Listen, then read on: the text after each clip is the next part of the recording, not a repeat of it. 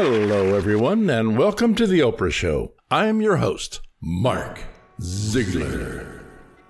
We have quite an interesting one for you today, folks. I survived a hippie cult. We have with us in the studio two people who were once part of the notorious Sunflower Cult, who some believe are responsible for the disappearance of hundreds of young men and women across the country. Oh, hell no! Rodeo and Aunt Denise, thank you for being with us today. How you feeling? Well, first let me say, you mentioned that we used to be members of, as you call it, the Sunflower Cult, but actually we're still part of it. More on that later. Secondly, we don't actually use the word cult. Nobody does. That's an offensive term. Yeah. We prefer the word team. Team. Now, I want you all to imagine driving down a road and you see some roadkill. It's a spider. You don't stop. Further up the road, you pass a dead cat. You don't stop. You see a dead deer. You don't stop. More driving, more roadkill. You see a bear, don't stop. You see a gorilla, don't stop. But then you see a human being lying on the side of the road. And what do? You don't stop. And why? Because she's laughing at you. And she's laughing, and she's laughing, and she's laughing. And that's why I'm sitting here today. Because the Sunflower Cult, Sunflower Team, saved my life. It was the 1980s. I was fighting in Vietnam. I owned all sorts of chains. I lost my way. But now, I cup my hand over wheat fields and corn grows from the whiskers of my choo-choo. And that's all because someone once handed me a brochure that said The Sunflower on it. And from that, I learned the ways of water farms and the human drift. That is, turning people into stargates. How you can exfoliate their pores to the size of brand new Lamborghinis, people, and walk right through them. And I learned that it is through the living body, literally, where you can experience the greatest mind-altering high abracadabra.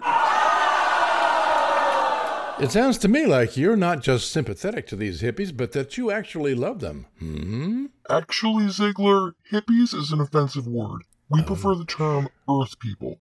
But whatever, you're not my dad. Ooh. And so what if your kid goes missing, or you never see your partner again? There are more important things in life.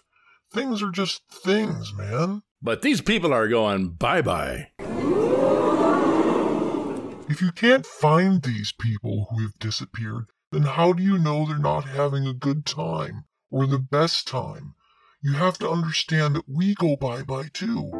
We're all out there in a beyond zone that you can't comprehend. And by the way, remember what I said about still being part of the cult? Well, I'm not just still a member, but I'm the leader. And Aunt Denise and I have come here today to turn this whole studio audience into a sea of gaping door holes. To soak you down, to disappear into all of you, with all of you. A pleasure unlike anything you've ever experienced. Come. Open up. Ice cream and french fries. Be born again by famous pregnant hunter-gatherers with bandages on their heads. I am the people. We are the people. And this is love. This is drugs. Drugs is love. Drugs is love.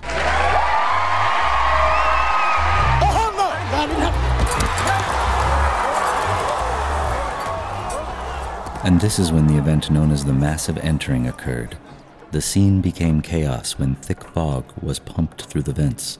A high-pitched bone horn got blown, and the doors were bolted shut before anyone could escape.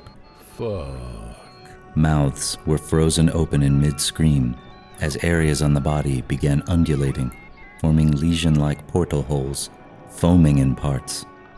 From backstage, a horde of Earth people were released, flooding into the auditorium and wiggling themselves into any nook and cranny to deep dose on the drug of flesh.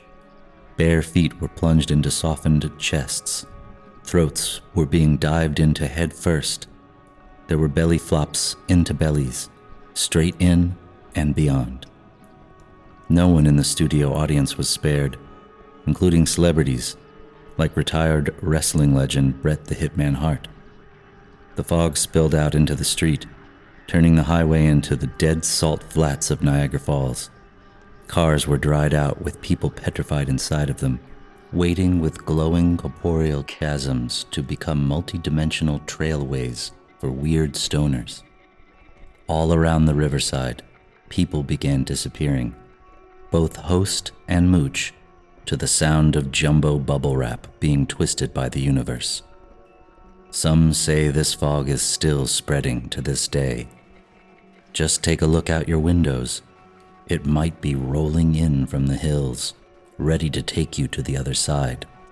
We'll see you there on the next episode of Opera.